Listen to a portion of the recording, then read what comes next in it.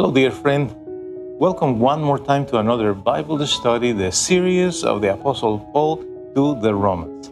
I am Gian, the founding pastor of Victory Church, and from Odessa, Texas, I say hello to you. I invite you to go to our website, thechurch.us, and from there you will be able to connect with the rest of platforms if you are interested in listening and watching the previous episodes. So today we are reading in the chapter 15, verses 17 and 18 in the easy to read version. And we read in the name of the Father, the Son, and the Holy Spirit. Please, Lord, guide us through this study. Amen. And this is the reading. I will not talk about anything I did myself.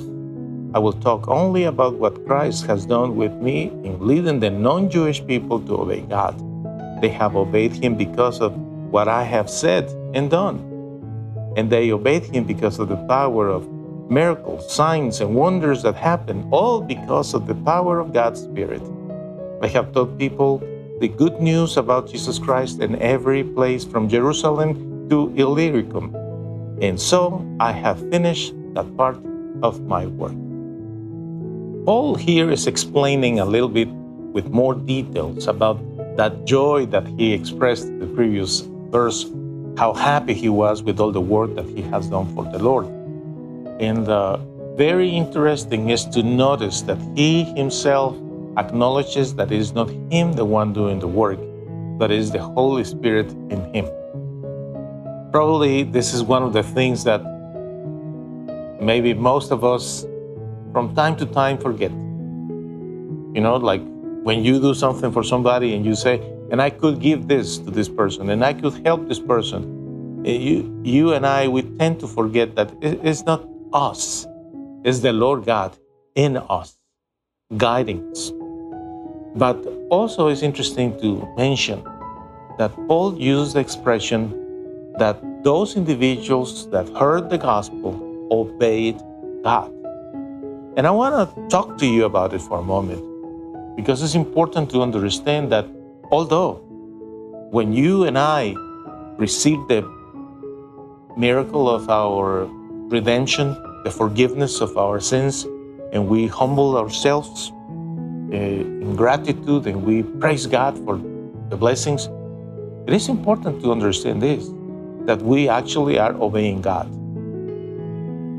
Are you obeying God, my friend? Do you obey God all the time? Because we struggle with obedience, don't we?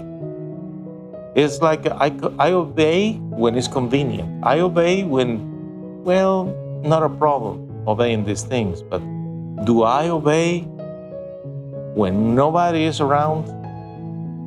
When nobody sees me? Do I really want to stop doing what is wrong?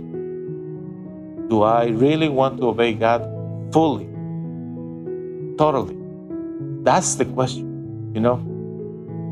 And obedience to God, is a result of fearing Him, understanding that He is in full control, understanding that although He is full of mercy and grace, He is expecting of us, from us, an obedient heart.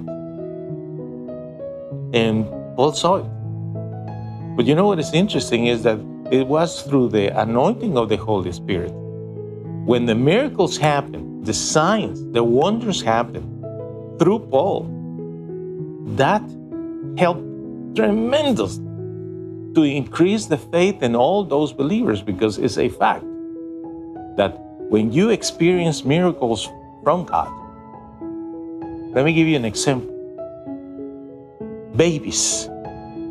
When you are near a family that suddenly there is a baby, a newborn, and you see a baby there, and you see that miracle of God, you know, you are really touched with that experience. What about the moments when we don't have a job? Do you remember those days when you didn't have an income and you were praying to God, Lord God, give me a job. Anything, Father. I just need an income. Do you remember those moments when sitting there on that table and you saw Many phone calls coming through your phone. In the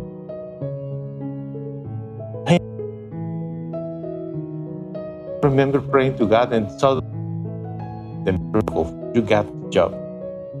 And on and on and on. You know, when the miracles and wonders happen, you are in awe and you just say, Lord, you're really good. I'm going to surrender. You see, gratitude is connected with obedience. Humility, gratitude, and obedience, all interconnected. And all that is possible because of the work of the Holy Spirit in you. And the work of the Holy Spirit is a constant work. You know, you can say simply, you know, the Lord's still working in me. Because it's a never-ending process. Now, Paul says, I want you to know, guys, I have preached everywhere and all my work is done.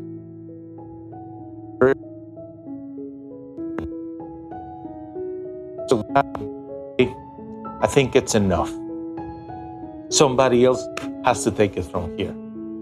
It has to be like that. What a satisfaction for Paul to be called, to be servant of God, to preach the word of God, and eventually, after preaching in so many places, he was satisfied and said, I'm done with this work. What a satisfaction. I hope that one day you and I can say the same thing. Say, you know, I'm done with my work. I have done what the Lord expected of me. Paul certainly finished the traveling and the preaching. You know that, right?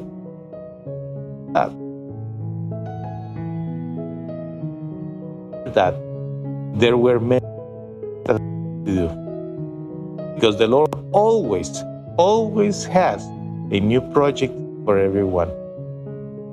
Keep open to new things because the Lord has wonderful things for your future when you serve Him. Thank you for being here. I'll see you next week.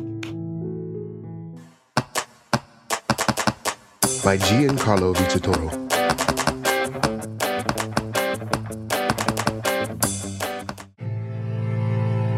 I know you have suffered, but what if you would have never met your mom because she died giving birth to you? That's the beginning of Simon's story. Then Simon's father died when he was only 15 years old.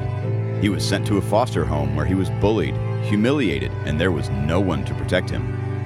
But Simon decided to find a way to get his revenge by studying and becoming good at sports.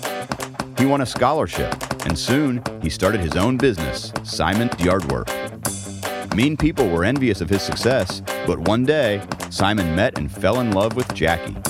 They were happy until the FBI arrested Simon due to clues that incriminated him with several murdered people. Will Simon end up in prison? Don't miss the outcome of this story, The Best Revenge, the musical that will inspire everyone to pay good for evil. Go to mygiancarlo.com to purchase The Best Revenge on audio and video.